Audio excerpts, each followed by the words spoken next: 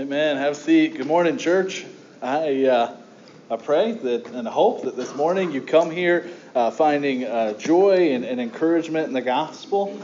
Today is usually a really exciting day for me each year, but this year it is just a testament that the ways of the world will always disappoint and leave us weary. We come here this morning. The beloved team misses out on a technicality, and the Judas Iscariot of the NFL gets to play the guy who's won 1,000 times. So anyway, this our hope is in the gospel and the gospel alone, and this tonight will be a testament to that.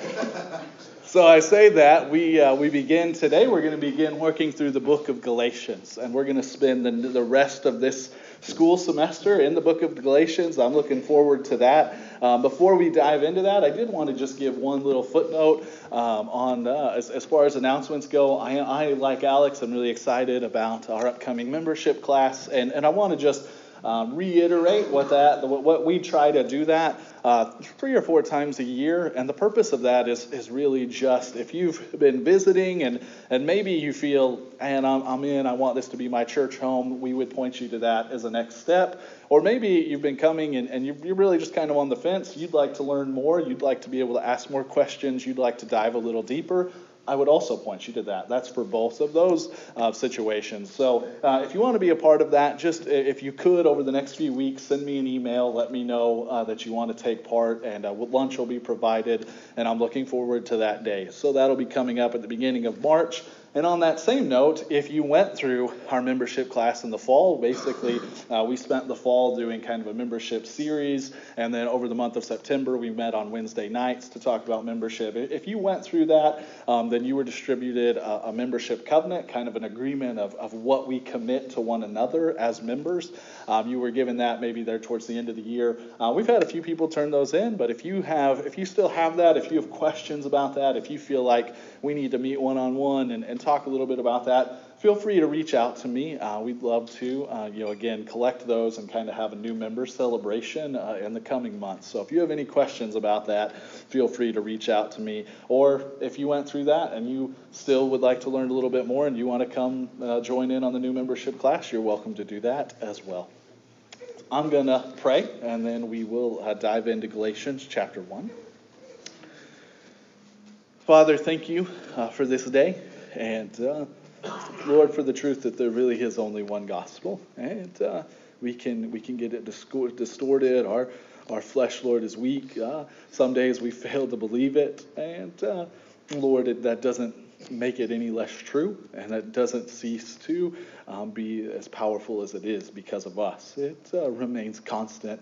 It remains steadfast. It remains our only hope. And Lord, I pray this morning we would have hope in the gospel. We would be encouraged by your word, and that you would just build us up and strengthen us as a church through the power of the gospel. I pray these things in your good name. Amen.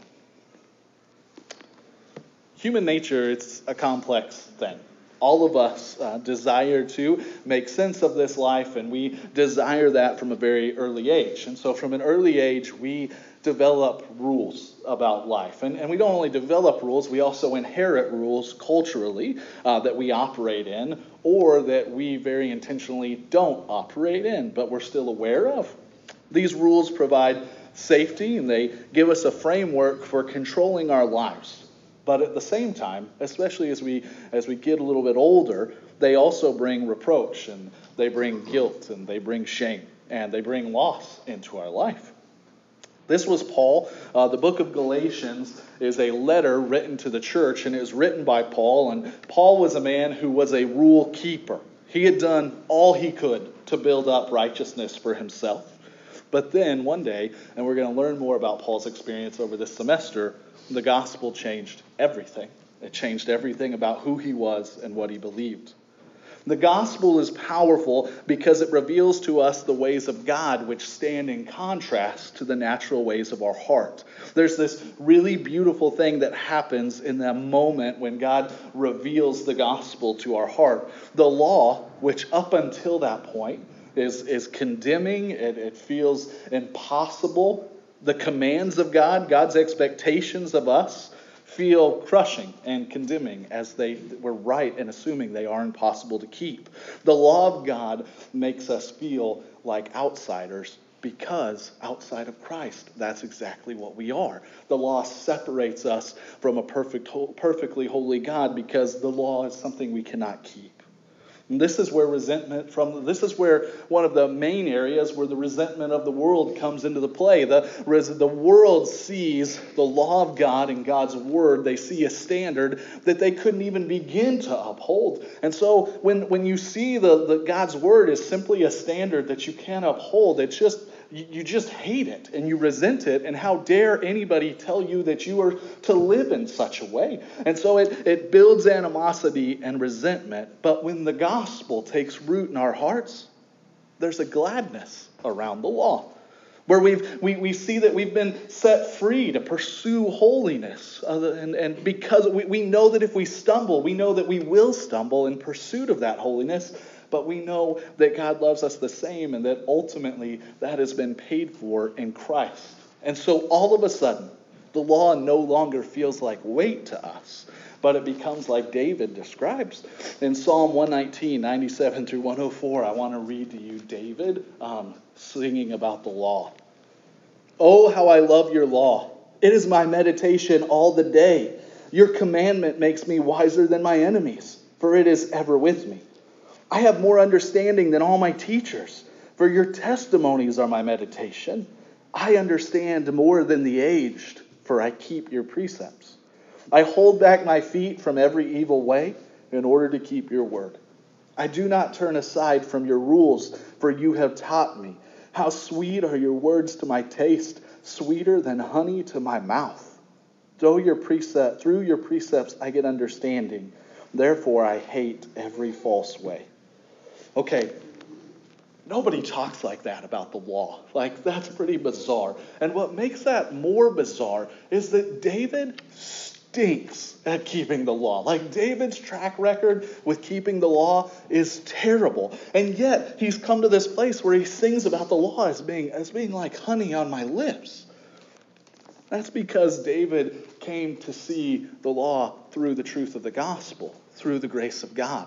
That the law ultimately makes him more like Christ. And the Christ he couldn't even name, but he knew was coming through his lineage. David understood that his hope was in one who was to come, who would make a perfect way. And in that truth, David began to rejoice in the law as not being something he could keep perfectly, but something that was making him more like Jesus.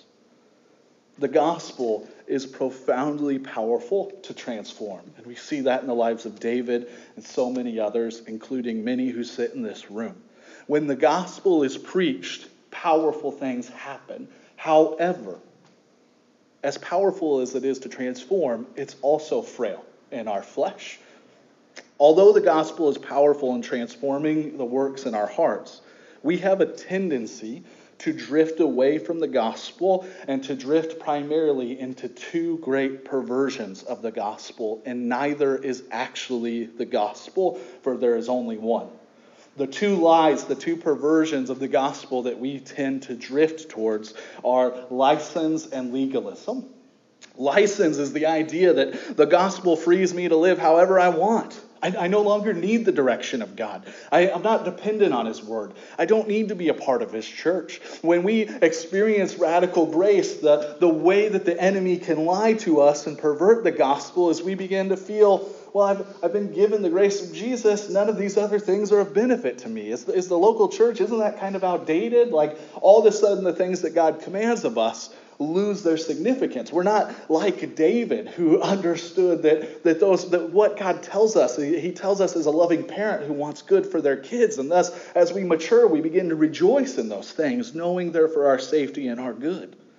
What is equally an equal distortion is legalism. And legalism is the idea that salvation comes through Jesus plus anything. Anything. Jesus plus my obedience to the rules, Jesus plus my tradition, Jesus plus the way I think should be. While many of those things we put in those gap are good things, none of those things are pre-qualifications for salvation. Salvation comes through Christ and Christ alone. Satan has long used gospel distortions to attack the church. It's one of his primary means for causing unhealth in the local church. And today, and the rest of this semester, we're going to be walking through Galatians, and that's exactly what the book of Galatians is about. Paul is writing to the churches in southern Galatia. So essentially, during the first missionary journey, Paul had helped us to plant some churches in Galatia. They kind of morphed into not just one body, but a network of churches that were here in this region.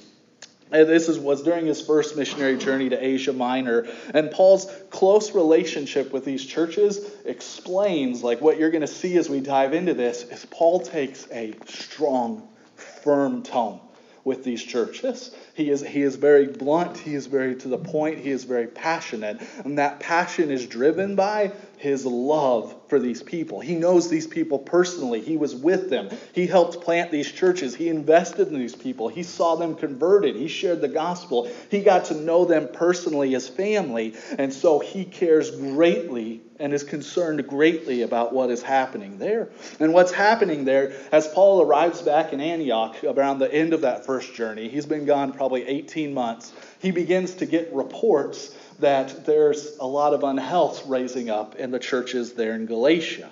That specifically, they're beginning to struggle mightily as they've fallen into some theological error. What had happened was, at this point in the history of the church, the church, Christianity really started amongst Messianic Jews, essentially, that the Jewish people of God saw Christ as the fulfillment, as the promised one. Like that's what we celebrated during Advent, that they saw that God had kept his word. But what's happening is now the church is about half non-Jewish people. It's about half Christian Gentiles. And these are people who have no background. They weren't Jewish. They didn't uphold those traditions. They were saved by the truth of the gospel. Like the gospel is all they know. And so now these two groups of people, kind of your traditionalists and your Gentiles, they're coming together. And there's a group of these Jewish folks that have begun to step in and say, well, it's not just grace alone. You also have to keep these Jewish traditions. And so things like kosher meals and different things, like all the traditions in the Old Testament that they uphold as Jewish people, they're beginning to connect those to the gospel as if it's both.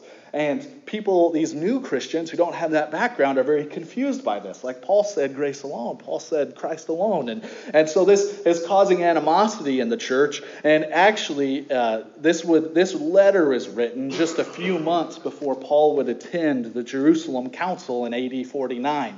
And Acts 15 is strictly, it is writing specifically what happens at the Jerusalem Council. And the whole point of Acts 15 is them addressing this very issue because the church is very divided in this way. I'm going to tell you, friends, like all these years later, the church is still divided in this way. But here's what happens. There's two kinds of people that make up the church. You have people who have grown up in the church, people who have a religious background. And for us, even after experiencing the gospel, for years and years of our life, we experienced these traditions and we experienced these ways of doing things. And it becomes very natural for us to want to attach those to the gospel, as if the gospel is Jesus, but we also need to do things this way, because that's part of it. And so for those of us who have maybe grown up in that background, legalism is going to be the natural tendency of our heart as far as gospel distortion. But then you have other people who come to, as the church lives out their call as missionaries, they come to know Jesus, they experience the gospel, they come to the church, they don't have that baggage attached.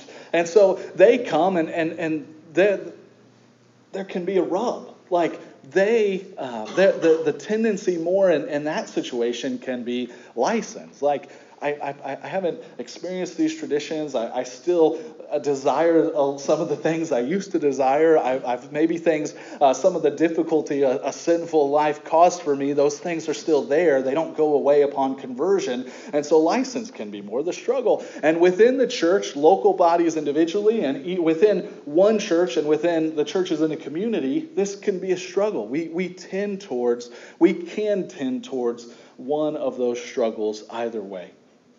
In advance of the Jerusalem Council, Paul writes this letter to speak wisdom and clarity into the first real controversy in the early years of the church.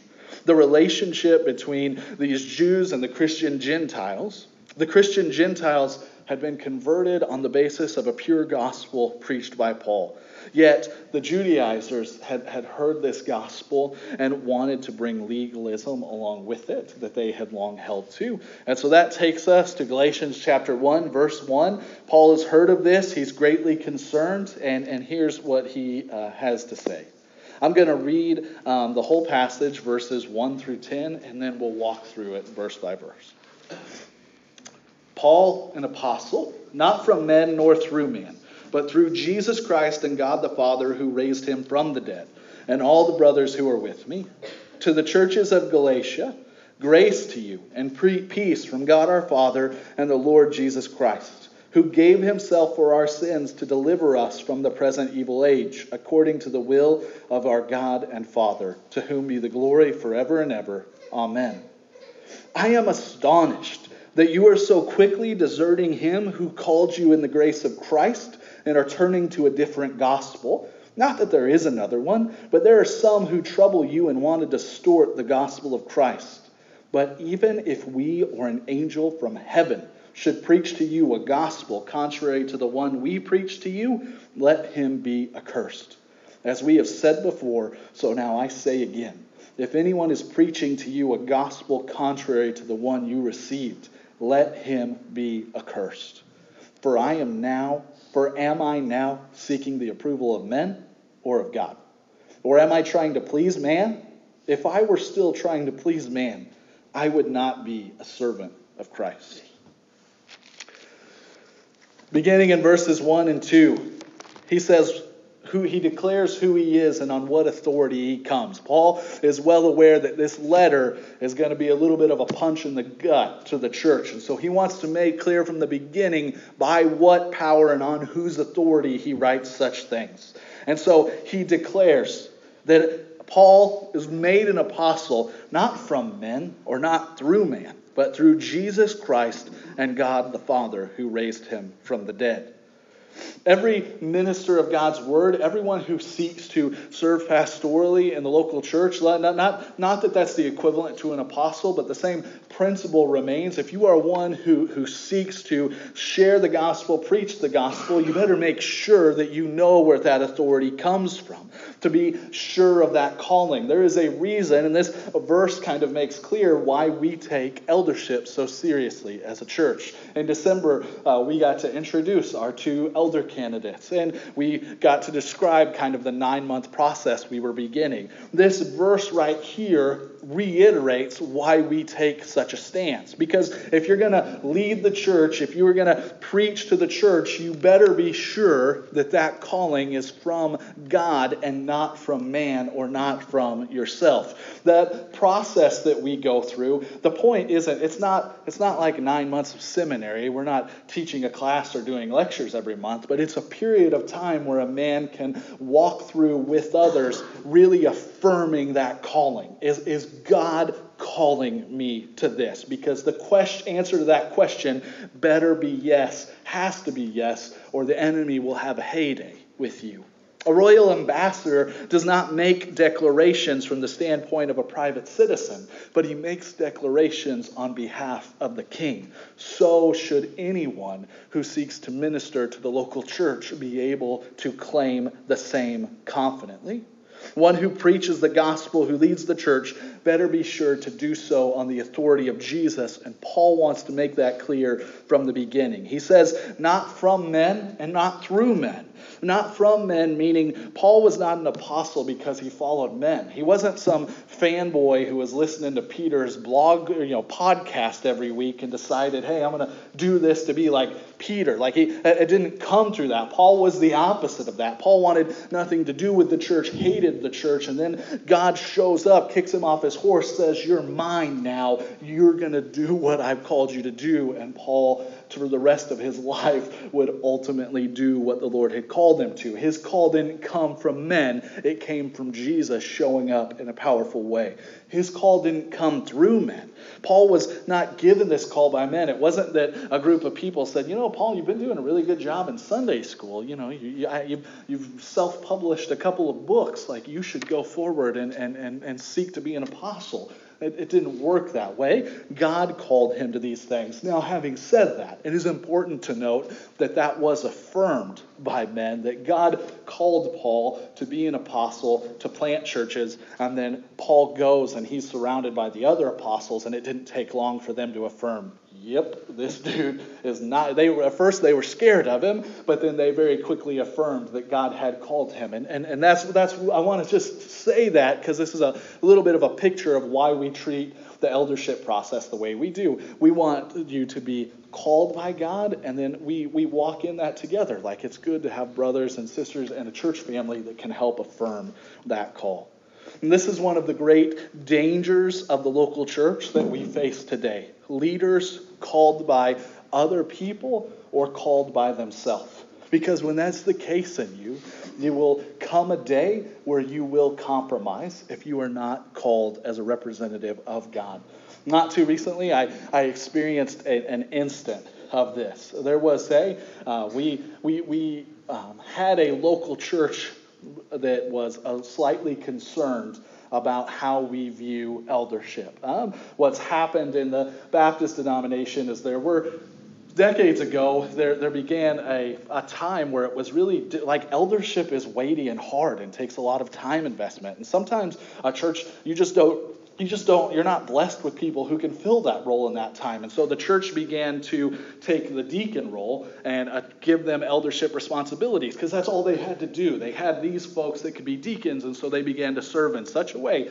And then, as we do, that became tradition, and we began to just not question why we do that, and that just became the way things were done. And so there was a local Baptist minister who came to me concerned about our view on elders because their church has been here for a long time and has always been led by deacons. And after meeting and having lunch with him, he concluded by saying, I agree with you. I think you're right. I think this is what Scripture says.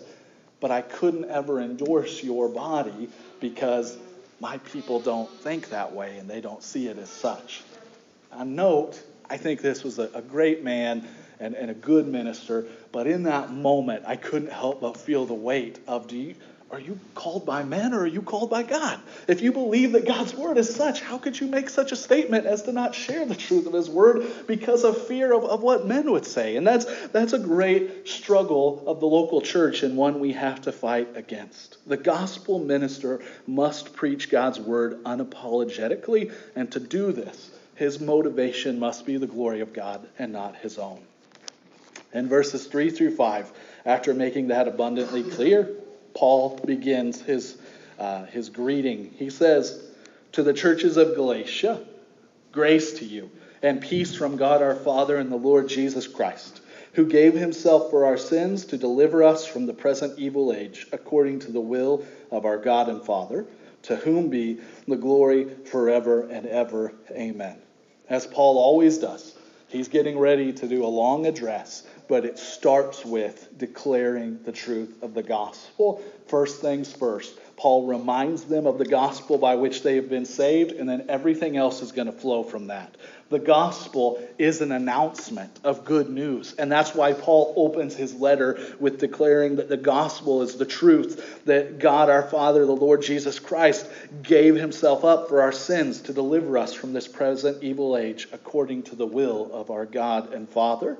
There are two reasons primarily that we must be willing and able to speak the truth in which our hope lies. Number one, it's the means by which God rescues his people. The world needs this truth. It's the only hope of a lost and dying world is the truth of the gospel. And so therefore we must be able to articulate it and to say it. I would challenge you with this. Like when you're alone in your car, when you're thinking during your devotional time, if you were asked the question, what is the gospel? Could you answer that? That seems like an easy yes, but when you really try to articulate it, it can be more complicated than you think. And it even as simple as it is, we don't really think in those terms of articulating that very often. It's something worth giving yourself a little time to. If you had to articulate the gospel in 2 sentences, how would you do that? Number two, it's the means by which the Lord builds us up and encourages us, making us like him.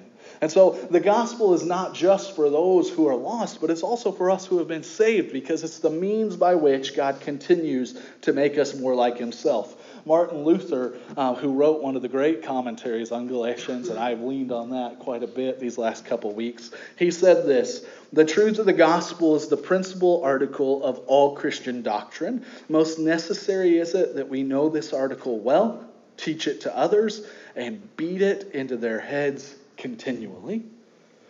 A good way to summarize the good news of the gospel is to biblically unpack the words God, man, Christ, and response. The gospel starts with the truth of God. That God is the creator of all things. He is perfectly holy. He's worthy of all worship, and he will punish sin. Revelation 4, verse 11 says, "Worthy are you, our Lord and God, to receive glory and honor and power. For you created all things, and by your will they existed and were created." That God created all things as they should be. As a loving God, he created all things artistically and creatively for his glory. Romans 2, 5-8 says, "He will render each one according to his works. For those who by patience and well-doing seek for glory and honor and immortality, he will give eternal life. But for those who are self-seeking and do not obey the truth, but obey unrighteousness, there will be wrath and fury." God created all things as they should be for his glory, and then man entered into the picture. All people, though created good, have become sinful by nature. Romans 3:23 says, "For all have sinned and fall short of the glory of God."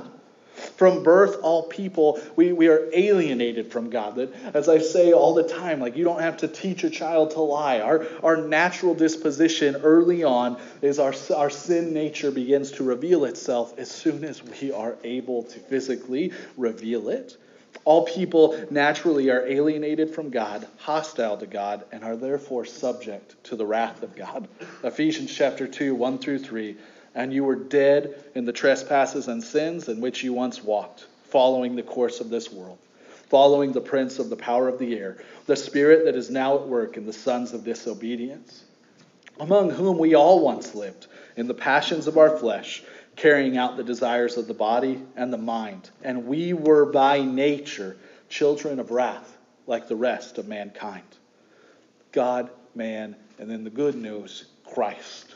Jesus Christ, who is fully God and fully man, lived a sinless life, died on the cross to bear God's wrath in the place of all who would believe in him and all who had believed in him. And he rose from the grave in order to give his people eternal life. That's the reason Paul makes a point to that he comes in the name of the God who raised Christ from the dead. Romans 3:21-26 gives us hope in the midst of bad news. It gives us the hope of good news, that is Jesus. "But now the righteousness of God has been manifested apart from the law.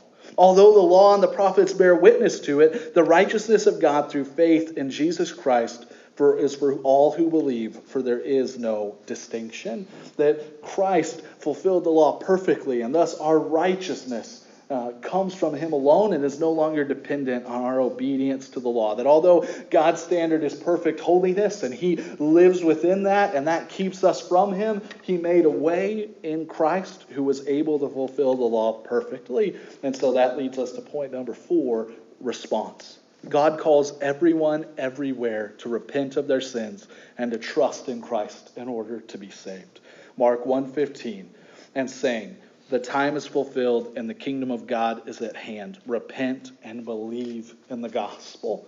Paul opens up his letter to the church by reminding them of the one gospel. He's going to spend the rest of this letter tearing apart the false versions of the gospel. And so in just 2 verses, he reminds them what the one gospel is. And then in verse 6 through 9, he says, I am astonished that you are so quickly deserting him who called you in the grace of Christ and are turning to a different gospel. Not that there is another one, but there are some who trouble you and want to distort the gospel of Christ. But even if we or an angel from heaven should preach to you a gospel contrary to the one we preach to you, let him be accursed. As we have said before, so now I say again, if anyone is preaching to you a gospel contrary to the one you received, let him be accursed. Paul does not mince words. Paul is a pretty straight shooter, time and time again. He uses a very strong term. He says deserting. He says, how are you so quickly deserting him who called you? That he like that word, when you think about it, like this is like a million times beyond the Rams deserting Missouri, okay? Like as bad as that is in and of itself. He's calling the church. He's saying, those of you who have been rescued by Christ, how are you so quickly deserting Christ? Like, are you now good enough by yourself? You needed Christ. He rescued you from an ocean of sin and death. And what, now you're good enough? And you can hear the sarcasm, the snarkiness in his voice. You're turning to a different gospel as if there were another one. Paul uses this strong language when he accuses false teachers and those who are teaching something contrary to the gospel. And he doesn't just go after them. He puts the blame on the church as well. As in this moment, he's not talking just about people teaching something false. He's talking about those who know better. Are you deserting God? They're turning from the very truth of God. Because as we've titled our sermon today, there is only one gospel. Many people are offended by the gospel, both the pagan and the legalists. And often the latter is worse. Verse 7, he says, not that there is another one, but there are some who trouble you and want to distort the gospel of Christ. Okay, he's not talking about the outside world. He's not talking about the unbeliever. It's not the unbeliever that's coming to the church and bringing this distorted gospel. They want nothing to do with any of this. But it's those within the body who have distorted the gospel, these are people within the church, within the system, who are offended by the true gospel. Even though, and this is still true today, like you can be in the church your whole life and still be offended by the gospel and want to make it something that it's not. Like many of us have a tendency to, the gospel would be less offensive if it was about me. If it was something I could control, if it was something I did. But the fact that grace is unmerited, that it's Christ and Christ alone, that it's not about me, that I'm not the vocal point of this story, that's offensive, even to many within the church. And that is what's happening here. This is not an outside attack. This is an attack that is coming from within. Paul speaks of this present age as evil. He talks about this evil age. This is the devil's kingdom. And the devil uses his tricks. No heretic comes up claiming errors and speaking in the name of Satan. Like that's never how that works. He conceals himself. Satan conceals himself as being an angel of light. He disguises himself in that which appears to be of God. That's what he has done from the beginning. It happened in the garden. It happens today. Satan doesn't show up very often like you see in the scary movies. Okay, not that there is spiritual warfare, but it often doesn't look like that. It often looks innocent and subtle, and it creeps in over time. And it begins as just a little thorn. And slowly, our whole body is infected, and it can destroy, and it can cause great division in the church. Satan takes the gospel, much like he took the apple, and he says, did God really say that? I mean, it seems like you had a little bit of a hand in it. I mean, you did have perfect Sunday school attendance. I mean, you see, you had a little something to do with it, right? And that can start off innocently, but then that begins to morph, and it becomes more and more about us and less about Jesus. This is how the enemy works and how he's always worked. One of the greatest dangers to the church is moralistic religion in place of gospel. Moralistic religion is one of the enemy's greatest tools, and the Bible in the book of Galatians makes clear that it always has been. It works on the principle, if I obey, therefore God accepts me. But the gospel works on the principle, I am accepted by God through Jesus, and therefore I do my best to obey because I love him. Those things, like if you just say those quickly, they can kind of sound the same, and they are eternally different. They're not even remotely the same. Not only are they not remotely the same, they're the opposite of one another, because one of them's about you and the other's about Jesus. And what happens is that you have these two groups of people, and they sit in church together, they pray together, they both do everything they can to obey the 10 Commandments, but they do so for radically different reasons. And because they do these things for radically different reasons, they produce radically different results. Different kinds of character, different kinds of disciples. It's one of the great struggles within our church culturally, is if you, as subtle as it may seem, like you might be faithful, you might be diligent, you might just give everything you have to the local church, but if the church is not built on the truth that we have been rescued by Christ and Christ alone, then slowly, like a thorn that starts small and causes an infection that spreads to the whole body, decay will come and death will come. Moralistic religion is not the gospel. You are not saved, rescued because of what you've done. It's about what God has done through Christ. I am accepted by God through Jesus. And that becomes my motivation to fulfill the law. Like I want to live out the law because I realize that the law was given by a good Father who loves me and wants me to be more like him. And that the law is ultimately intended for my protection. The truth, the things God calls me to, he desires of me because he knows they're best for me. And that's radically different than feeling that I have to do these things so that Dad will love me. And oftentimes our worldly experience, maybe what we've experienced in our own childhood, our own life, can play into that and can affect that. And we can bring our daddy issues to the gospel, and God becomes just a dad that I just want to pay attention, I just want to love me, I just want to be proud of me. And God is a perfect Father whose love for you is not based off what you do, but what he has done in Christ. One of these ways, one of these ideas, when we're talking about moralistic religion versus gospel, one produces anger. It produces joyless compliance for the sake of tradition. It produces superiority. It produces insecurity. And it produces a condemning spirit. It does these things. I'm going to toe the line. I'm going to be committed to this for as long as it takes because that's what I'm supposed to do. And those who don't, forget them. Like all of a sudden, like I become better because of what I've done, because of how committed I've been to this, and that's joyless, and it leads me to see myself as something that I am not.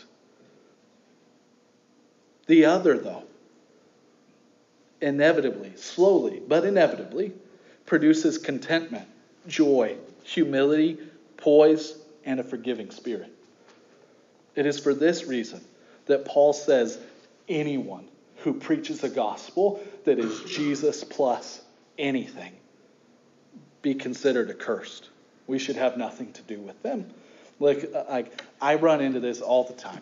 In my job, I work with lots and lots of local churches, and there are false teachers who teach Jesus plus something, but they have a really nice smile on TV and they seem so nice, and their books are always on sale at Walmart. And I don't agree with them on everything, but they are good. They're right about these things. No, like Paul says, if somebody preaches that salvation comes from Jesus plus anything, consider them accursed and be apart from them. That's a bold stance to take on false teachers. But what's happening in Galatia, which is just, it happened in 18 months. Like these church plants are 18 months in and they're falling apart because it seeped in that quickly. Paul says, have nothing to do with him. And he says it twice. He says it and then he says, like, did you hear me? I said, let them be accursed. That's a bold stance to take and one we must take as God's people. And then lastly, in verse 10, he says, for am I now seeking the approval of man or of God? Or am I trying to please man? If I were still trying to please man, I would not be a servant of Christ. And kind of concluding his initial intro, again, he gets a little snarky. It's like he's just let them have it. And he says, does that sound like I'm trying to please man? Did I just please you? Nope, you're all ticked off at me already. Obviously, I'm not speaking because of you. I'm speaking on the authority of God. Paul makes clear that his motivation to speak the truth is not to please man, but to speak the truth that he knows they need. If I were trying to please man, he says, I wouldn't be qualified to be a servant of Christ. If my ambition was for me, if my ambition was personal gain, if my ambition was applause of man, if my ambition was how many podcast hits I have, how many books I could get out, if my ambition is to please man, I cannot at the same time be a servant of Christ. Paul has been through a great deal. He has faced many afflictions. His first missionary journey was not a comfort cruise, man. It was brutal. And he's persevered through all of that because of the hope given to him by Christ. And he wants the church to remember this. He wants the church to remember who he is, that he's not flying around in his private jet from missionary journey to missionary journey. Like, no, he's being stoned and imprisoned and is suffering on behalf of the gospel. And he wants to remind them that he's not doing that because it was a great career option. He's doing that because he knows their hope is in Christ and Christ alone. He's obviously not seeking man's approval. His life, the life of Paul, can only be explained by the gospel. Paul had everything. He had the ultimate corporate job. He had everything in his favor. He was loved by men. He was known for his works. He was looked up to. He had everything the world could offer. And ultimately, he had nothing. He declares now that in Christ he now has everything, that all of that was vanity compared to the truth of the gospel. Those false teachers who want to attach the gospel to a list of rules, what's happening in the church is they're doing their best to sell this false gospel to men. They need men to affirm their doctrine. They need men to affirm their existence. They need men to call them. Paul does not need this because he's been called of God and he is motivated by the gospel and the gospel alone. These false teachers in Galatia and the false teachers today, they teach things that are pleasing to the ears of men. Rules make sense, okay? Like, rules make sense. A gospel that is based around our power is like candy to a baby if we believe that we can attain it. And many do, okay? Like, even though, rules sound like a bad thing, the truth in our hearts is, like, we all want to just know how to do it, okay? It's the reason that piece of IKEA furniture comes with that very long sheet. Like, we don't want to just figure that out ourselves. It's better if we can just walk step by step and know how to do it. Like that, the gospel is much easier if I just have to check these boxes and I'm good. Like that's like candy to me, especially if I'm arrogant enough to believe I can actually do it, which I can't. If I am aware that I can't, if I'm self-aware enough to know that, then the gospel, the law is a great discouragement to me, because why would I even try? God obviously doesn't want me in his family and wants nothing to do with me. These false teachers, though, to these church people are selling candy to babies, giving them ownership of their destiny, of their salvation. And Paul, he attacks this false teaching mightily. Under the Jewish law, he had sought the adoration of men, but now he belongs to Christ, and he has been rescued, and he is a servant of the one who rescued him. His devotion is to Christ and Christ alone, because Paul knew full well what it was to be a rescued man. I want to close with this. This week, Alex texted me about a new movie, this Old Man and the Gun. He knew that I was anticipating that movie and that I had likely seen it because of two reasons. Number one, I'm a huge fan of heist movies. Okay, in church planting, it's not real easy to dream about retirement, so maybe somewhere subconsciously that seems like the only reasonable option. But I've always loved heist movies. But as much as I love heist movies, I was also drawn to that movie because I'm a huge fan of Robert Redford. He's my favorite. Robert Redford is cool in a way that guys just aren't cool anymore. And I would love to be one day. And I saw the movie, and I have to admit, I was slightly underwhelmed. I hyped it up too much in my head. I still enjoyed it, but it definitely wasn't my favorite Robert Redford movie. My favorite Robert Redford movie is a much lesser known movie. It wasn't one of his more popular movies, but it was a film that came out in 2013 called All Is Lost. In this movie, recently I read a review of that came through the Gospel Coalition, and it made me remember and even watch it again with even more intentionality. And this movie, J.C. Chandor's, it's a Lost at Sea thriller, and it's a one-man movie that follows a man, Robert Redford, who fights to survive when his yacht starts taking on water somewhere in the Indian Ocean. The majority of this mostly wordless film finds Redford working tirelessly with all his energy and creative resources to save himself. The film it's one of those films that's exhausting to watch because he's just tirelessly working with just trying new things, and there are points in the movie that you think that's genius, that's going to work. He figured out a way to save himself. Then inevitably it doesn't work, and it leaves you in somewhat of despair. But after setback after setback throughout the film, just continual setbacks, confidence in his survival skills seems to grow thin. And you not only feel that in the audience, but you see that in the character. In the film's powerful final scene, and if you haven't seen the movie but want to see the final scene, I actually shared just the final scene on our Facebook page last night as I was prepping for today. Redford's character appears to give up. What happens in the final scene is he's in a survival raft, and he tries to shoot off a signal flare, and he accidentally sets his raft on fire. And so the final scene is this very hopeless scene where he is just drifting in the ocean, and his raft is burning, and he gives up. And ultimately what you see is that he accepts his fate of death, and he just begins to drift, to sink into the ocean. In this scene, we see an acceptance that all is truly lost. I mean, this is the ocean. There's no hope. There's no way home. There's no way to safety. And what happens in this scene is he begins sinking, and as he gets well under the water, still somewhat conscious, you see this light up on the top of the water, and he begins to swim toward it. And in the film's final shot, we see a hand reach down into the water and grab Redford and pull him to oxygen again. We don't know, the director, you don't know whose hand it is, only that rescue has arrived, only that a man who was lost has been pulled out of the depths.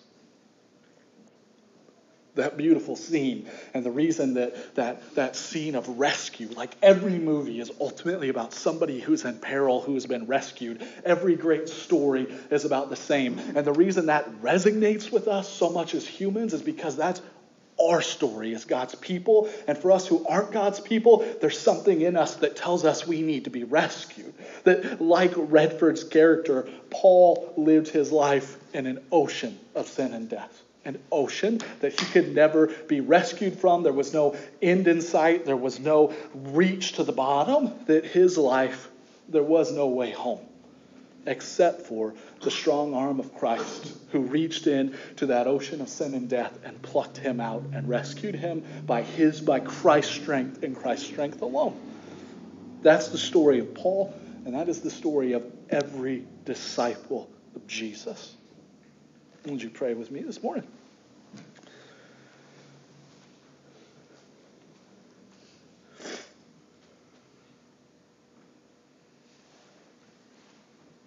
Lord, thank you that you would rescue your people.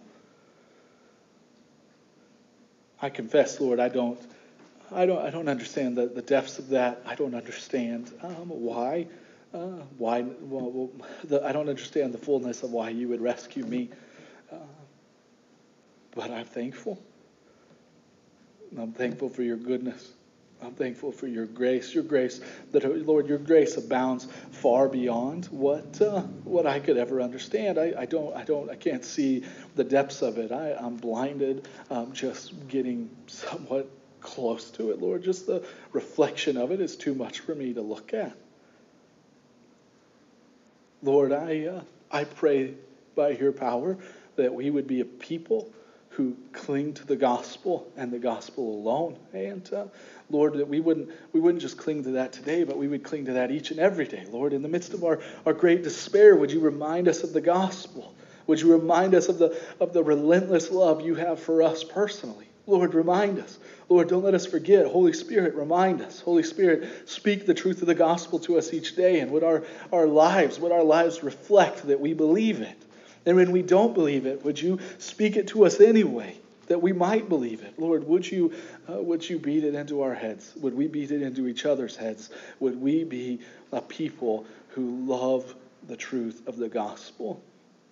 Lord, would we live as you've instructed us to, out of the motivation for the love that you already have for us, Lord, I pray that we would be as crazy as David. Lord, would your law be like honey on our lips? I confess that it doesn't feel like that very often, but Lord, would you make it so? And would the world see us and be captivated by the bizarre transformation of radical grace? Lord, I love you. You are the only one worthy of our worship. You are the only thing worth giving all of our lives to. We love you and pray these things in your good name. Amen. As we prepare for our time of communion this morning, we come to the table and we break the bread, representing Christ's body broken, and we dip it in the juice, representing Christ's blood poured out. We come to the table demonstrating with our hands what it is we believe with our hearts. That in our hearts we know, and if we don't know in the moment, we want to know, we want to believe. Lord, help our unbelief.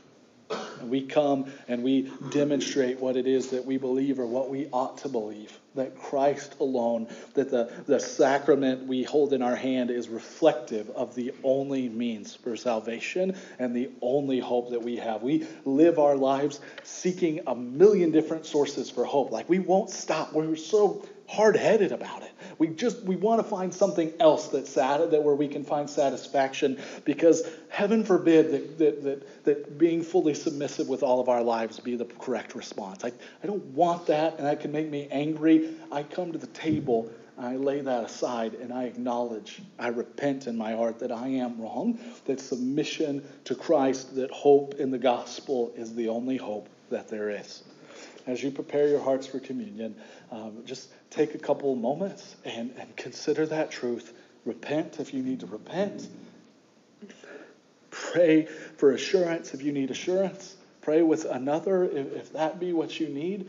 But take a moment and just let the weight of the gospel sink in for a moment. If you're not in Christ this morning, if Christ alone is not your source of salvation, if he is not yours today, communion's not for you, but Jesus is for you. And that would mean far more than just that's just bread and a juice without the truth of the gospel inside of us. So don't do that. Instead, I'd love to take a few minutes and just tell you about Jesus. As you begin to posture your hearts to prepare for communion this morning, I want to read a devotion from the Valley of Vision, just to kind of help set a framework and prepare your heart this morning. Life-giving God, quicken me to call upon thy name. For my mind is ignorant, my thoughts vagrant, my affections earthly, my heart unbelieving, and only the Spirit can help my infirmities. I approach thee as Father and friend, my portion forever, my exceeding joy, my strength of heart. I believe in thee as the God of nature, the ordainer of providence, the sender of Jesus, my Savior. My guilty fears discourage an approach to thee. But I praise thee for the blessed news that Jesus reconciles thee to me. May the truth that is in him illuminate in me all that is dark. Establish in me all that is wavering. Comfort in me all that is wretched. Accomplish in me all that is of thy goodness. And glorify in me the name of Jesus. I pass through a vale of tears, but bless thee for the opening gate of glory at its end. Enable me to realize as mine the better heavenly country. Prepare me for every part of my pilgrimage. Uphold my steps by thy word. Let no iniquity dominate me. Teach me that Christ cannot be the way if I am the end. That he cannot be Redeemer if I am my own Savior. That there can be no true union with him while that creature has my heart. That faith accepts him as Redeemer and Lord, or not at all.